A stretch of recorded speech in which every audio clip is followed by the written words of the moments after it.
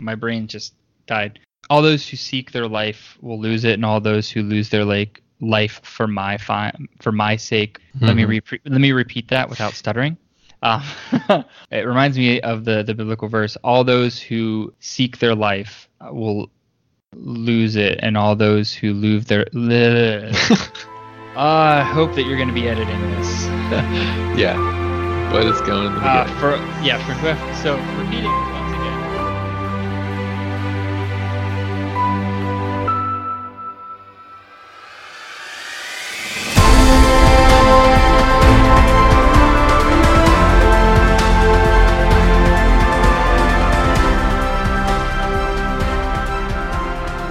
Welcome back to the Christ in Culture. This is Steve. And this is Gordon. And this is take 2 on trying to record this episode for you guys. So we found out that our recording equipment, Skype, because I'm remote right now, so we're recording 2 separate places, does not like our recording equipment. So we actually had to finagle it a little bit. And because before, Gordon sounded like a robot. And it was Robot Gordon. Robo Gordon. Gordon. Yeah. And so it was very interesting. It's not as cool as RoboCop or like... No, it's not cool at all. Yeah, it was really bad, actually. So we got like 2 seconds into this video, and I was like, hey, Gordon, you sound like... Or this recording, rather. And I was like, Gordon, you sound terrible. And I meant that with as much love as one can mean when they tell somebody else that they sound like they're a metal can. Yeah, but apparently the fancier the equipment, the tougher it is for Skype. So we made it as simple as possible, and here we are, trying this again. Yes, so as I had mentioned, I haven't really intaken any new media since our last recording, but have you taken anything in? Yes, so I think it's been like 2 weeks, maybe 3 weeks, but me and Lizzie have been watching a lot of Downton Abbey. That's most of the media I've been intaking. We're almost done with season 2. We love it. I think I've talked to Clint a few times and told him, like, hey, this is what I'm watching. And he's just like, I tried it. I just couldn't get into it. But it's great. I mean, we are attached to characters. Like, when stuff goes down, we're just like, we get all heated or we get all sad. And we're like, oh my gosh, I can't believe that's happening. And so, yeah, we can't get enough. Yeah, is David Tennant in that? If he is, he's not in it yet, but I don't think so. Oh, okay, never mind. I just looked it up. He is, I think, plays as maybe a guest star. Okay. Either way, I don't know. I'm not very familiar with it. I mean, I know of the show. It was really big when I was in college. A lot of my friends watched it, but I never really even gave it too much of a chance. So not that like it's not something I would watch. I just haven't. It just isn't something I've gotten around to. So yeah. But yeah, very cool.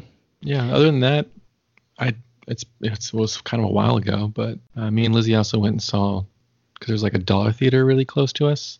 Okay. So a while back we went and saw The Upside. Did you ever see that one, or you know what I'm talking about? I haven't seen it, but yeah, I know what you're talking about. It was good. It was like a nice feel-good movie. We laughed a whole bunch because Kevin Hart's pretty hilarious. Yeah, well, Kevin Hart, yeah, he's very, very funny. Yeah, I'd like to see that. I mean, I'm a big fan of Bryan Cranston. Those kind of movies. Oh, yeah. Just like feel good. Yeah, and just also like I assume it's got to be at least somewhat funny, because I imagine Kevin Hart just by who he is. Yeah, it's very funny. Yeah. Cool. Anyway, so actually this episode, to segue terribly as I'm ought to do, is a very unique episode, actually. So Ty Halligan, who we mentioned last week as one of our new patrons on Patreon, actually requested this episode a while ago, so we're finally doing that. And it's also kind of at least for me, sort of a thank you to Ty for his support. Yeah. Yeah, this was requested, I don't know how long. Just kind of found out recently he's kind of a super fan. If you could say we had one, he's up there. Well, if it makes you feel any better, Gordon, you were the original super fan to the point where Clint and I made you a podcaster with us. That's true. He could be the 4th. Could. Yeah. But yeah, I was kind of going over top. We were trying to knock down topics people have requested.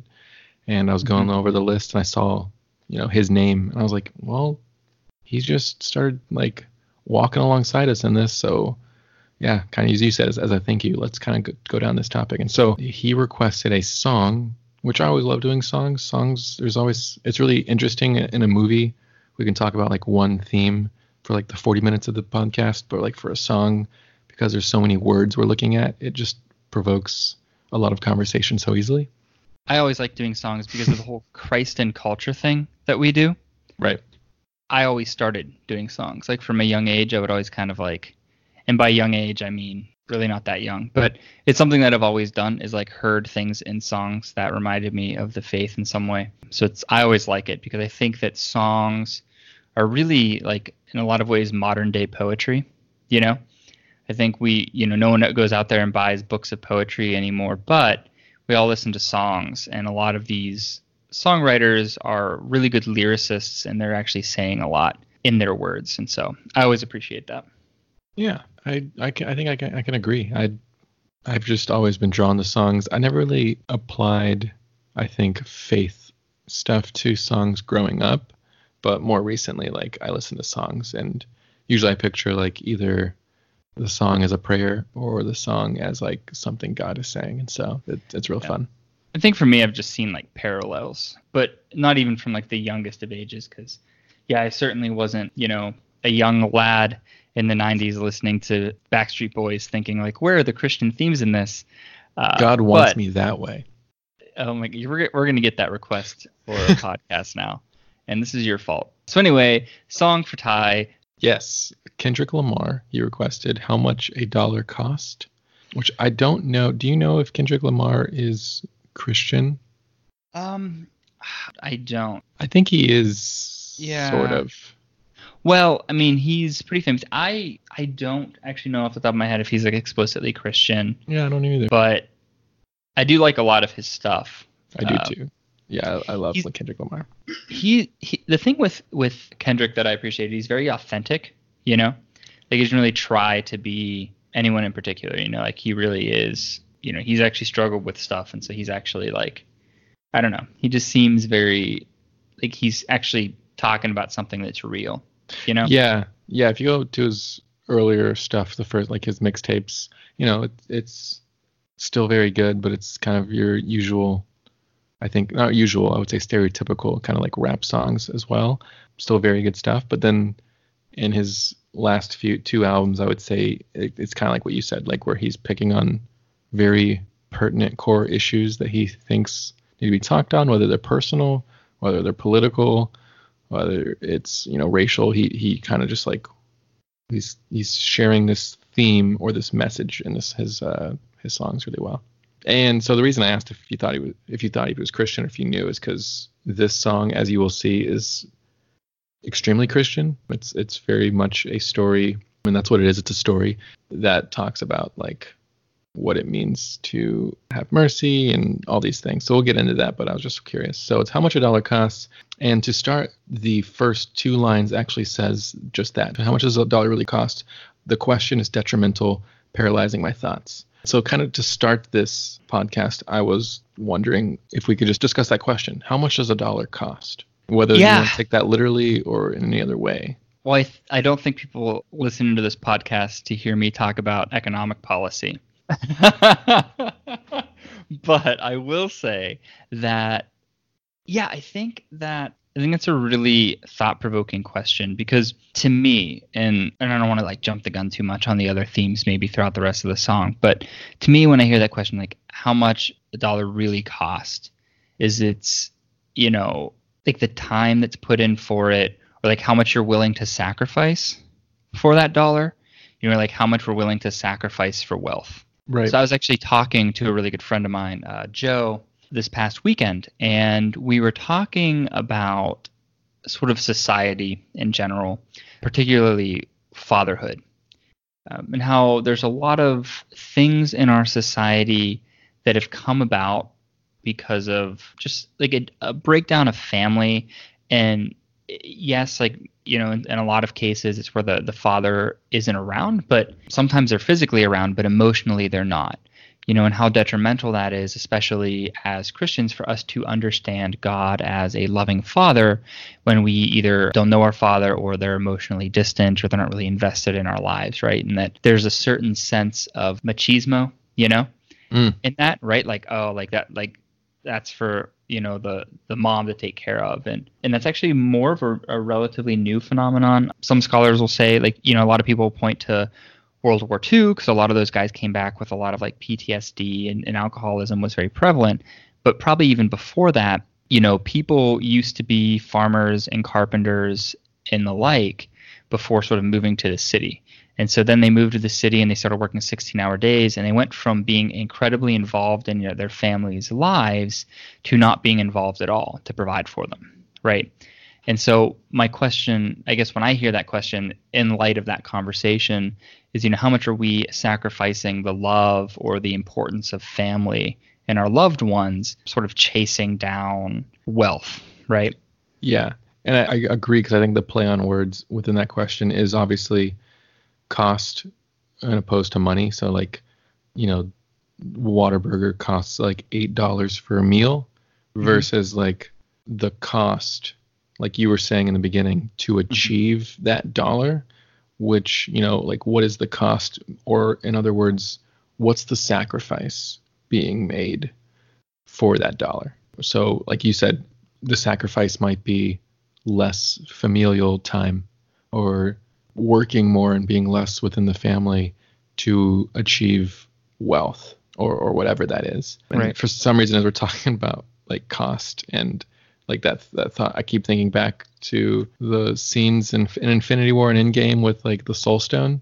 And they're like, how do we get the Soul Stone? And he's like, well, it's a pretty big cost, soul for a soul.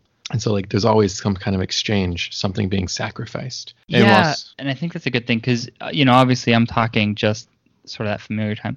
But, I think sometimes we sacrifice even our faith for it, right? That, we might put our prayer life, or even maybe not go to church as often because we're like, well, I have to work, or like I'm going to do this job or something like that. And so it ends up being put on the back burner. And for me, that sort of brings up in my mind is Luke chapter 16, verse 13, where no servant can serve two masters. Either he will hate one and love the other, or he'll be devoted to one and despise the other. You cannot serve both God and mammon, or mammon was a form of currency.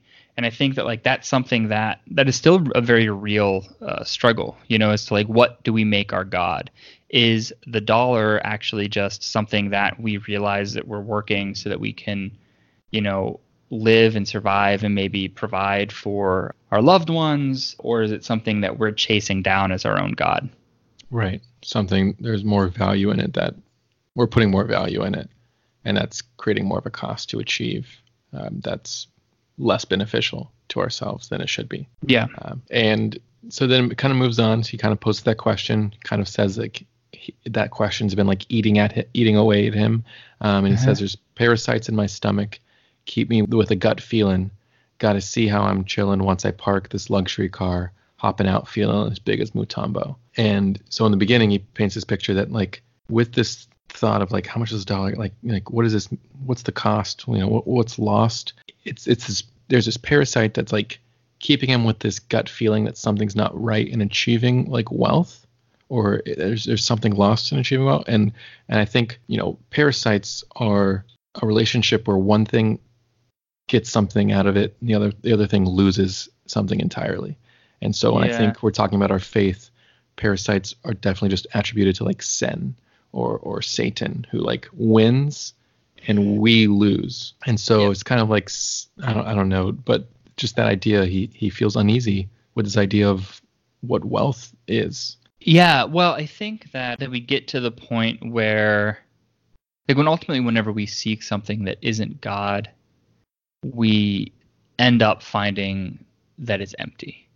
Like whenever we try to get fulfilled. And so that's maybe how, I guess, like parasites really work, is they actually take from you.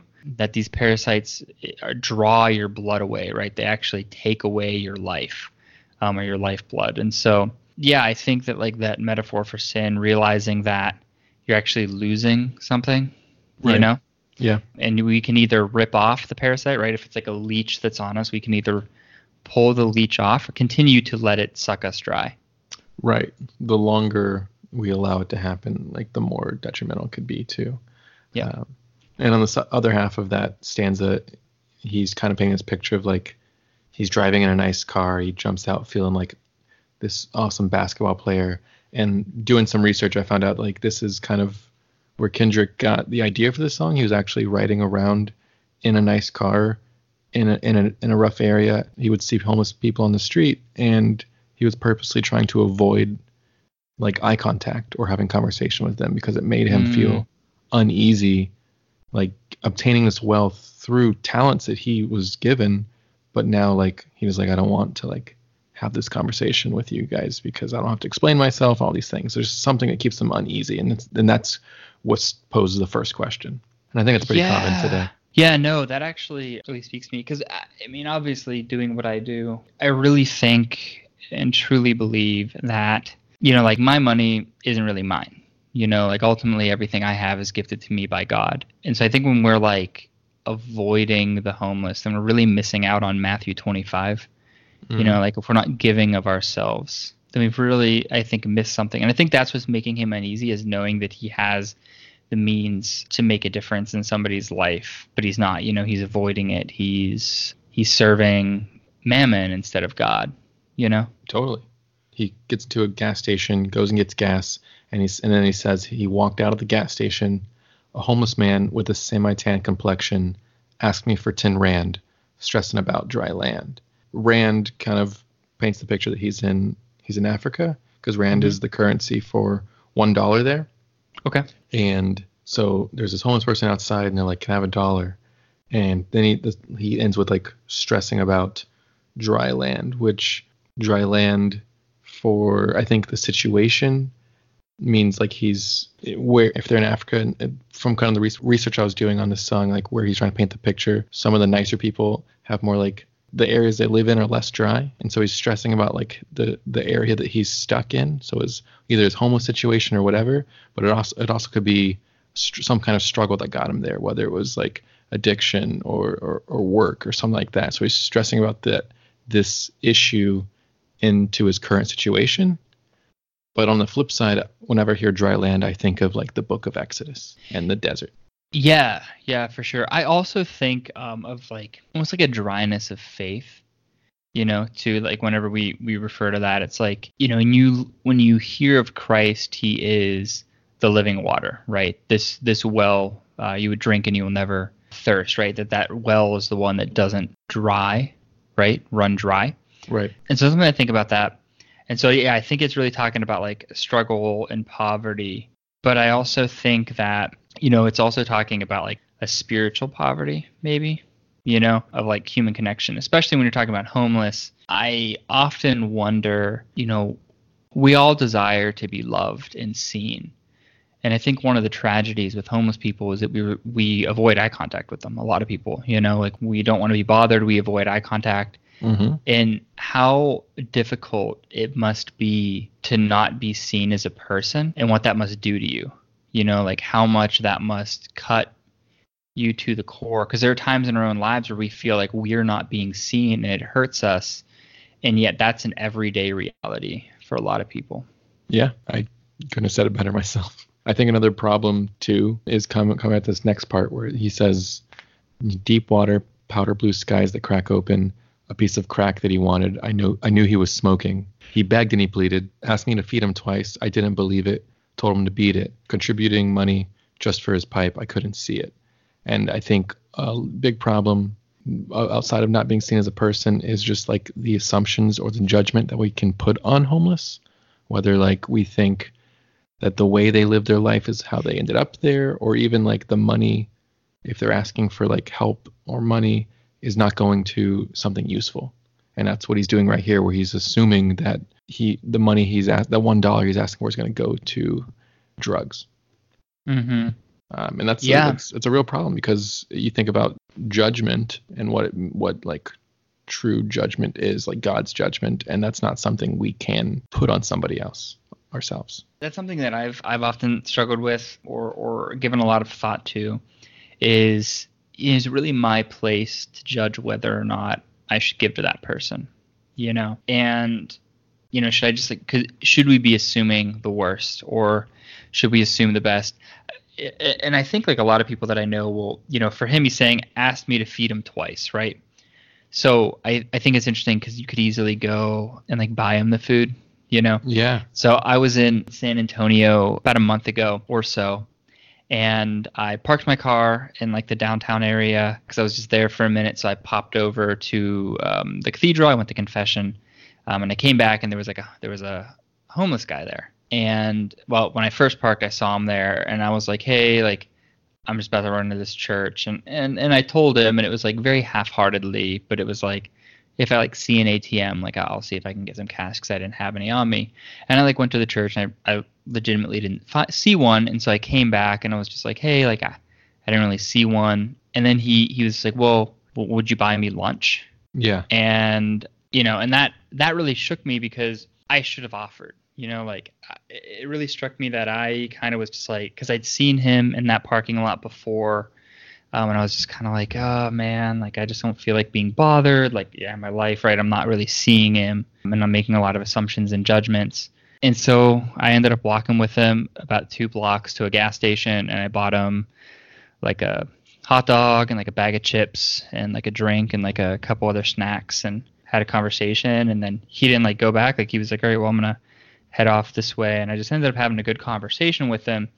And what shook me with that conversation was that he was actually just like another person. And that's something that I always knew, I always knew that. Like I've been in downtown Houston and like bought meals for the homeless before, but just whatever that day, I just wasn't. And it was, of course, like when I'm literally going to confessions, like I knew I had to do something, but I didn't see an ATM, and so I was like, okay, well, I don't have to worry about it because I legitimately looked, but I didn't find one.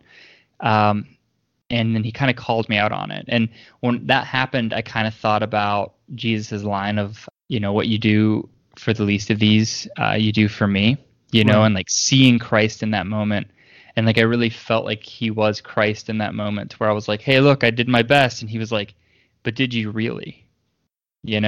And so I got to know him along the way, and kind of like how he got to where he was. It's like your little road to Emmaus. Yeah, and then it was really funny because then I got to the little like it wasn't really a gas station; it was more of a convenience store, and like they knew him there. Like that's like a lot of people have come and gotten him meals there, and so like they would I think they threw something in for free for him, and that's awesome. Yeah, it was really it was a really special sort of opportunity that I think I could have missed if, when he was like, hey, can I buy you lunch? And I was like, oh, look, I don't have time. I got, but I kind of allowed for that that moment of grace to enter, Yeah. And so he actually responds as we move on. He says, I'm a prophet, Gordon. I know. You don't have to tell me. No. So he responds as saying, my son, temptation is one thing that I've defeated. Listen to me. I want a single bill from you, nothing less, nothing more. And I told him, I ain't have it, and closed my door. Tell me how much $1 costs, or repeats that like first line. And so with this, he says, temptation is one thing I've defeated. So all I'm asking for you is $1. Like, that's it. And so it made me think of like the question, who defeated temptation for us all? Yeah. That being Christ on the cross, And so how can we defeat temptation today? Just like that has nothing to do with like what's in the song, but just that reading that line earlier today that made me think like about just those words, defeated and then temptation together. Like, who defeated temptation? Well, Christ defeated like original sin and wiped that all away from us.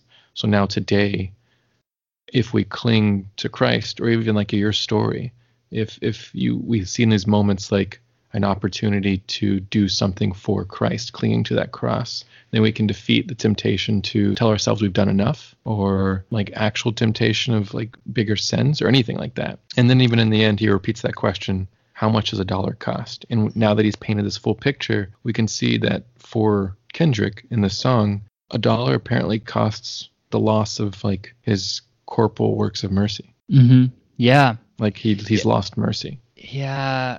Wow.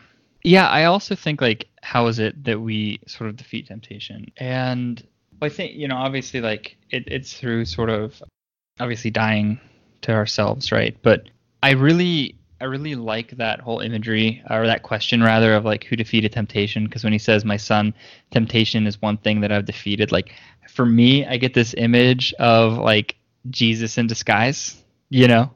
Well, yeah, because he Uh, says my son. yeah, like my son, temptation is one thing I've defeated, and like that, and it was just funny because of like the story that I just talked about at that in San Antonio, and then like I hear that, and I was like, oh man, like Yeah. wow, yeah, no, that's really cool. For the record, I have actually never listened to this song, nor did I even look at the lyrics before getting here. So this is all new to me, guys. This is So great. it's good. It's good. So then after we kind of finished that was one big first stanza, we jump into the chorus. And the chorus is kind of, from what I read, it was kind of like from the perspective of God. But you might not know that, like listening to the song or reading the lyrics, but it just says, it's more to feed your mind, water, sun, and love, the one you love, all you need, the air you breathe. And so when you hear that, like the things that you need are water, sun, love, and air. Like these things of, well, three things of nature, and one thing that stems from God. Like if God is love, then that's just strictly God. But other than that, it's also just like things we need. And money's not in there. Your phone isn't in there. Like physical things aren't in there. Yeah, actually, so what I got, so it's water, sun, and love, the one you love. What strikes me is that it seems like, I mean, it doesn't seem like it's four, right? Because it sort of lists three, and then it sounds like it's more clarifying love, right? The one you love, and I like that it isn't phrased like somebody, like the love you're receiving, but it's about the love you're giving, right? It's about you loving somebody else. It's about having the beloved, which I think is important in the song, because whether or not he realizes, I don't know, but it's very much that corporal work of mercy, right? That it's not so much about what we're receiving as much as what we're giving. Yeah. And then that last line too, it's like all you need, the air you breathe. And you think about like the idea of like the spirit, being of air and like the breath. And so like we need this love, but we also need to give it. And all we really need though is like that spirit within us and this drive to live out these works of mercy. Right. Yeah. It reminds me of, for whoever tries to save his life will lose it, but whoever loses his life for my sake will find it. It kind of reminds me of that. Yeah. Because realistically, so it's one of those paradoxical things where the more you give, the more fulfilled you are as a person. Okay. It's something that at least I found in my life, that when we try to hoard things, love is one of those things particularly, that when we try to hoard it, we just lose it. And it's only by giving it that it grows and spreads and actually fills us, right? It's not something we can just receive, or we can receive, but it's not something we can just take and hoard, or even just receive and hoard, but it's something that is given to be given away. Like a lot of things in faith. And so I think that, when you're driving around and you see that homeless, like Kendrick earlier in the song, and we don't give of ourselves, right? Like we're just like, hey, I don't have it, like leave me alone. Then we end up finding ourselves unhappy. Whereas instead, if we would have taken the time to, get to know that guy, buy him a meal or two, we would find that there would be more love in our hearts, and it would have been a more fulfilling experience.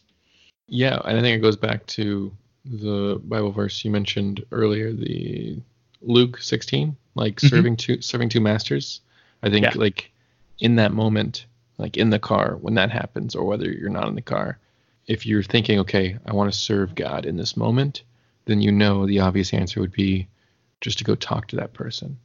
Whereas if you're like, I'm not going to go do that because it's uncomfortable, I don't like it, I have better things to do, then the master you are serving is yourself. Yeah. And you're making yourself the master above God in that moment. In that small decision. It's not huge, and it happens all the time. We all do it. But like ultimately, when you think about that verse, that's what's happening. There's always two masters, and you can only serve one. And depending on the choice, it's either kind of God in that moment or yourself. So yeah, and I think, like you said, I think one snuffs out love because, like we said, God is love, and the other one kind of like provides convenience.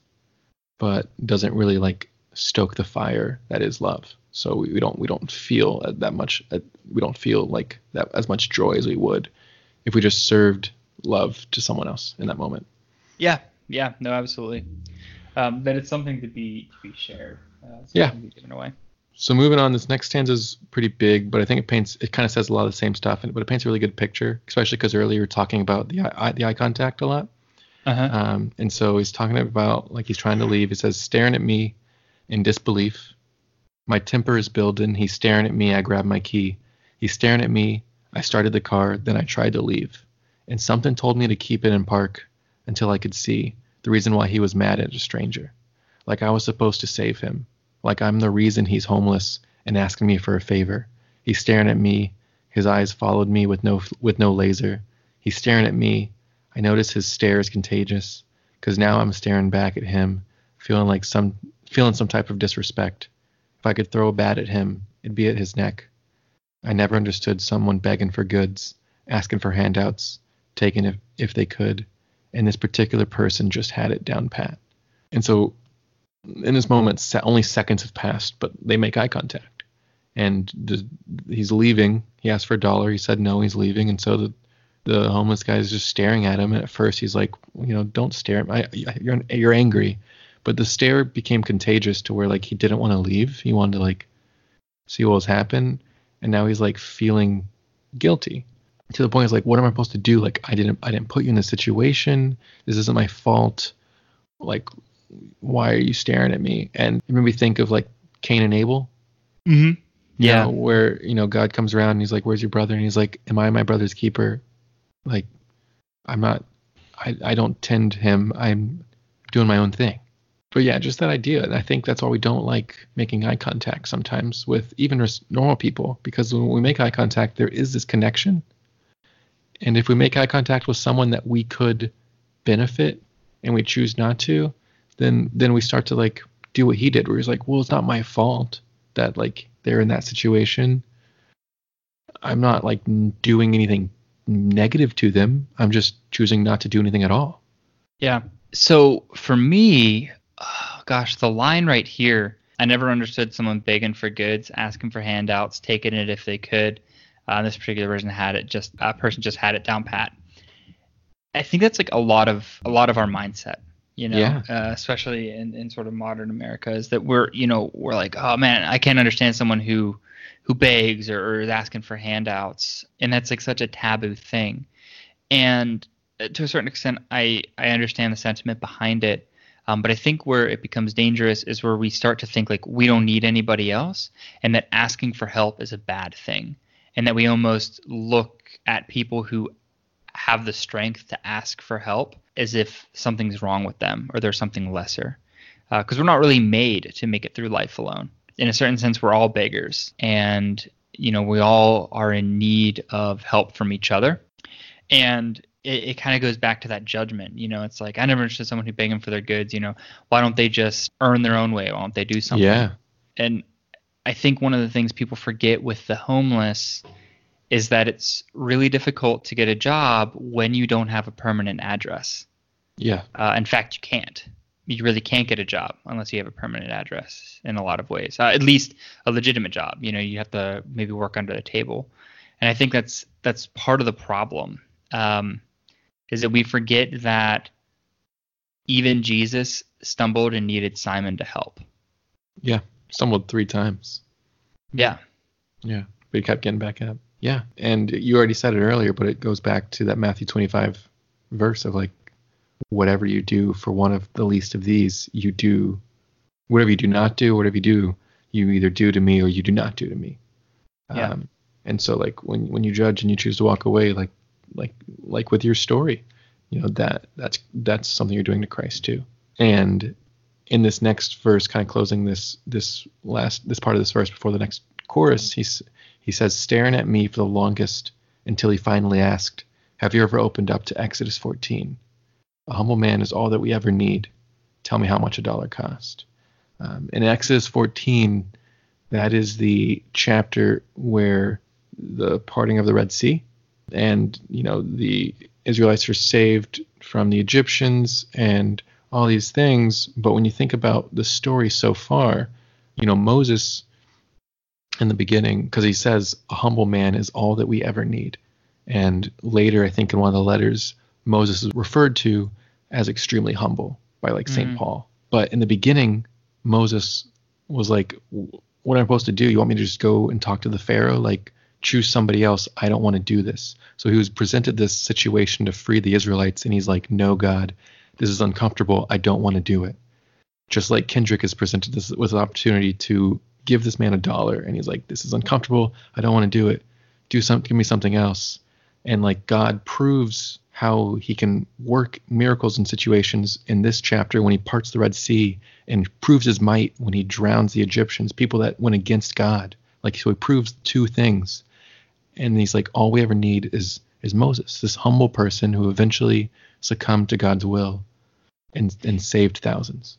Yeah, I also see the whole notion that sort of Kendrick's problem to this point is his own pride. You Right. know, that he's driving around in this nice car. He's got it all. It actually reminds me of, again, of the scripture that is, like money is the root, like when St. Paul says money is the root of all evil. Mm-hmm.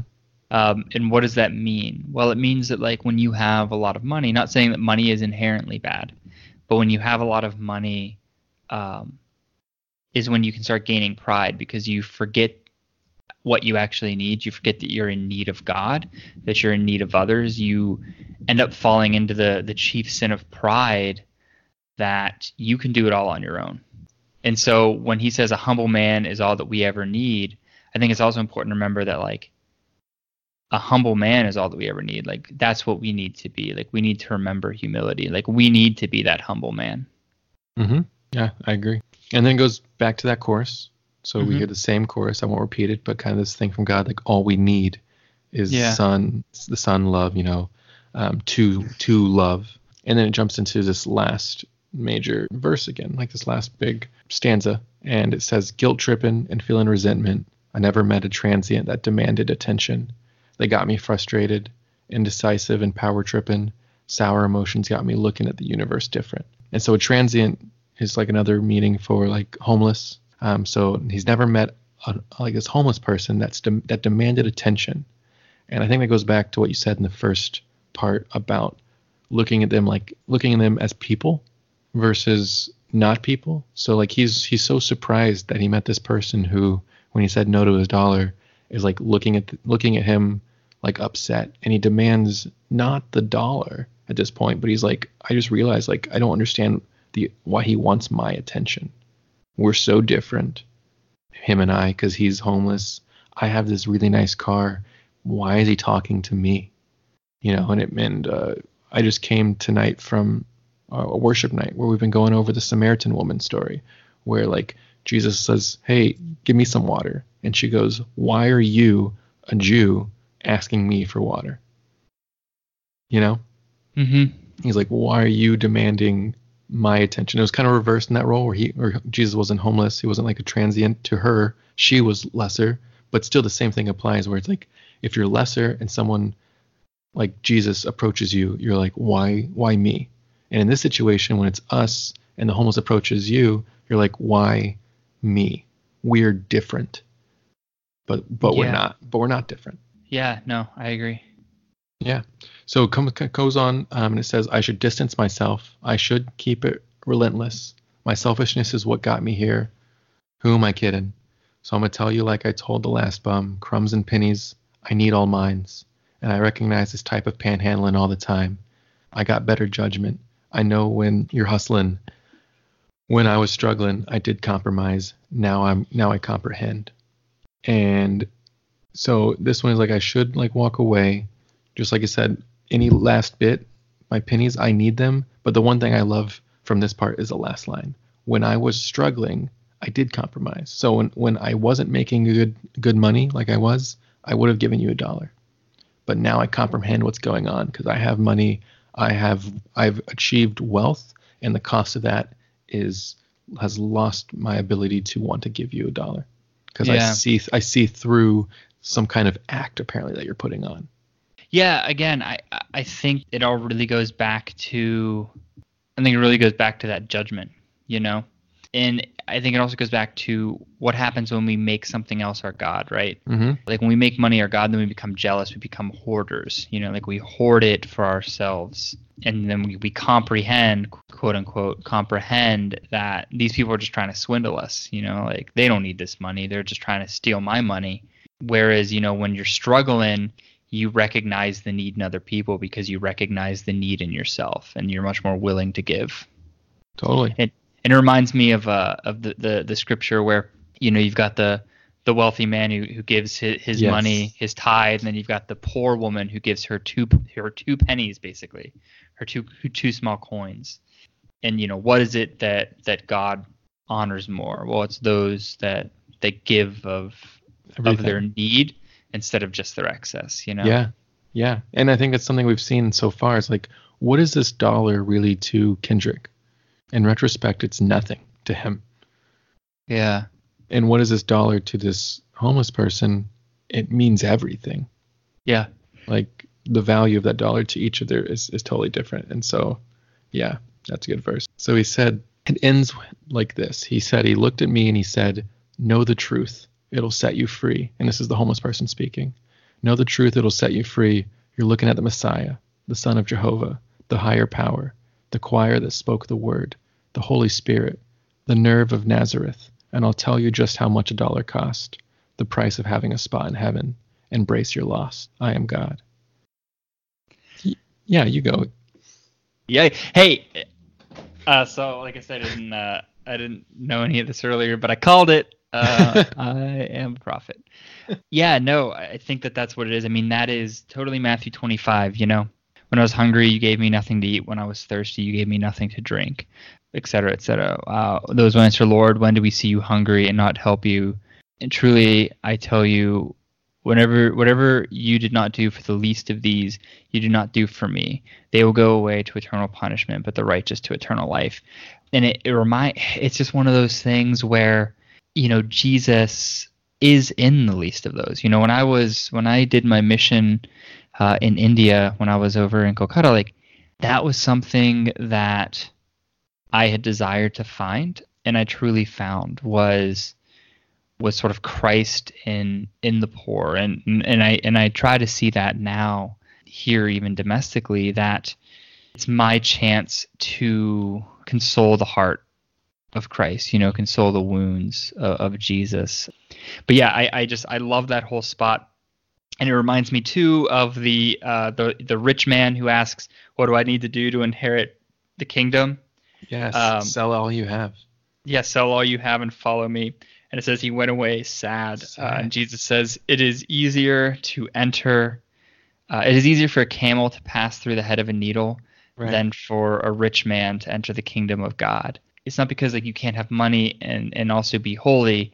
It's because you fall into this trap of becoming prideful and forgetting that you need God, or treating that money or anything as your God when God is your God. Not like if we're not willing to give up, if there's something in our lives we're not willing to give up for God, that is the thing we need to give up the most, because it is what's going to prevent us from entering the kingdom. Yeah. And so that is the cost of the dollar, right, that we were talking about. Exactly. What are we willing to give up? Well, you're willing to give up heaven. You know, Apparently. You're willing to give up salvation. Mm-hmm. And how many people out there are willing to do that through their actions? Maybe they wouldn't say they are, but through what they do. Like I said, this stuff, I think it's hard because I know, like, when we talk about, some people can be bogged down of like people talking about the homeless, because there's other ways to serve other people too. It's not just the homeless.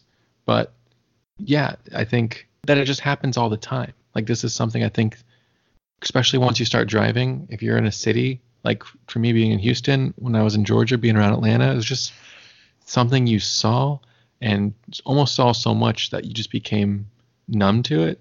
And Mm-hmm. so you're like, okay, I'll help this one, but by this block, I'm going to be out of things to do. So I'm just not going to help any of them. And there's a price to that. What Jesus ultimately, not the homeless man, but what Jesus ends up saying is like, well, you're doing that against me, and so you're doing that against your place in the kingdom. And then Yeah. it ends with this last bridge. Kind of sings it very much like the chorus, but it's a bridge. It's a little different. It says, I washed my hands. I said my grace. What more do you want from me? Tears of a clown. Guess I'm not all what it's all meant to be. Shades of gray will never change if I condone. Turn this page. Help me change to right my wrongs. Yeah. And I think he's repenting in a sense. It seems like he's realized where he's been placed and realized where he's gotten to. But I love that imagery in the beginning of, like, Pontius Pilate. I washed my hands. I said my grace. Which Pontius Pilate, if you think about that story, he didn't see anything wrong with Jesus. And he thought it was not his fault for where Jesus had gotten up to this point because of the people that brought him there. And so he washed his hands like, I cleanse myself. This is not of me. Do with him what you will. In the sense of, like, you guys do it, but he still played a part. He still had to, like, condemn him because that was a political figure. And I think in this, it goes back to when we think, like, it's not my fault you're homeless. It's not my fault you're in this situation. But still, in this economic sense or in this bigger picture, we all play this part. Yeah. What strikes me too is I washed my hands. I said my grace. What more do you want from me? He's like, I did all the right things. I was the rich man. I did all the 10 commandments, right? I did, I went through the motions. I did what I needed to do. And then we come face to face with what St. Paul's talking about how you can do everything right, but if you don't have love, it's nothing. And, for all that he was doing, I have the idea of, like, I washed my hands, right? I stopped maybe sinning in some way. I said my grace, I prayed, but he didn't let the gospel translate into his actions.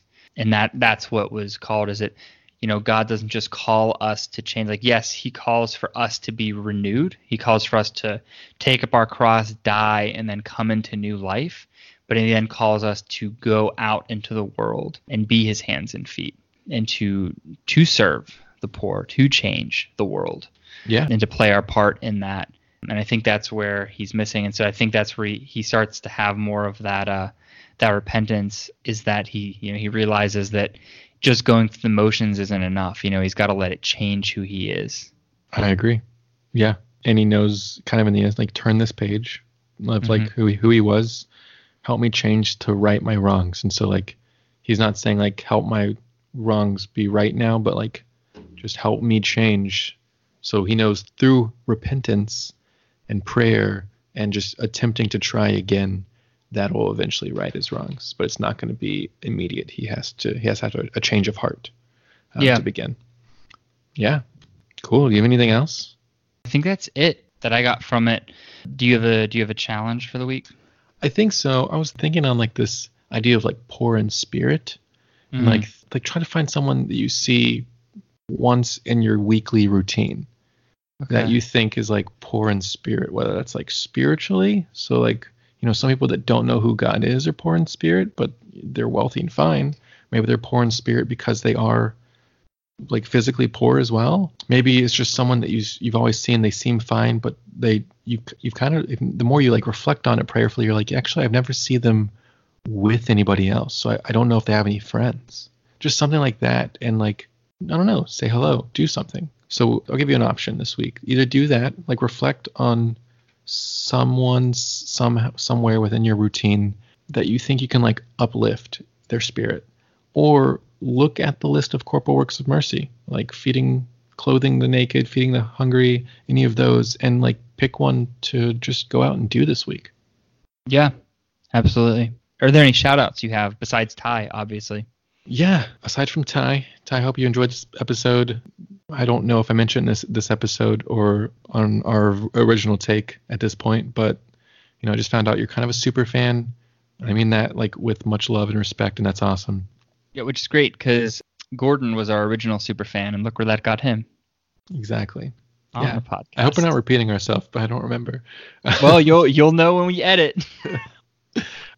We had a third patron sign on. His name is Trent Miles, and so I just want to give him a shout out, just because we said we would, but also just shout out to Trent. The three of you, Kinsey, Ty, and Trent together, have helped us reach our first goal on Patreon. We have 2 different goals.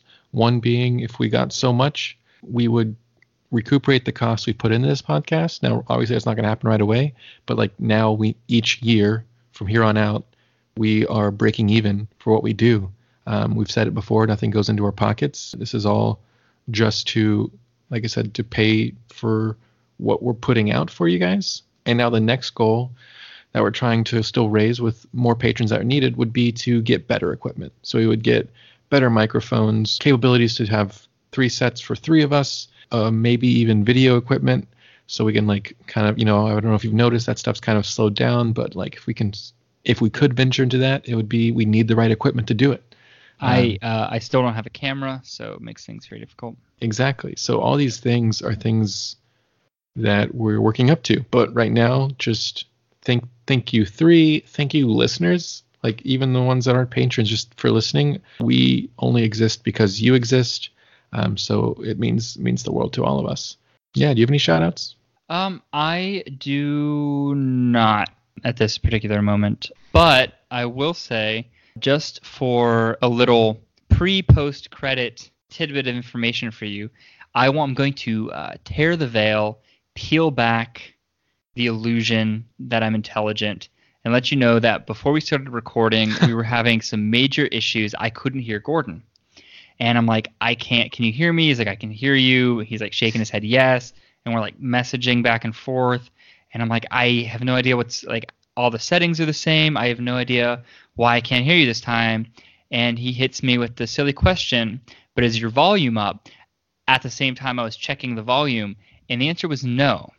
I did not turn the volume on my computer up. So take that for what you will. I hope that you don't think less of me, I hope that you don't discredit everything I just said in this episode. But just keep in mind that if I did say anything that was wrong, this is definitely a thing that I have done before. So thank you guys again. Please be sure to maintain contact with us. Check out our website, thechristinculture.com, to see blogs, videos once you start getting those back up, as well as sort of the full collection of our podcast. Obviously, you can email us, find us on social media, Twitter and Facebook. And just please let us know what you guys are listening to, what you guys like Ty would like to see us do a podcast with. Also, if you guys like the podcast, please prayerfully consider, again, like Ty, becoming a patron on Patreon. Name drop in that name, huh? Well, this episode was very much for him. It was something he requested. He kind of, like, the things that we do at the end of the episode, he actually did, and I appreciate it. And so he did it all, and so we just ask if you want to be name dropped like Ty, just do it all, And so seriously, like Gordon had already mentioned with Patreon, I will not beat a dead horse. You guys understand why it's important, but please prayerfully consider it. And thank you guys again for joining us on the adventure. Yeah, especially you, Ty. My man Ty.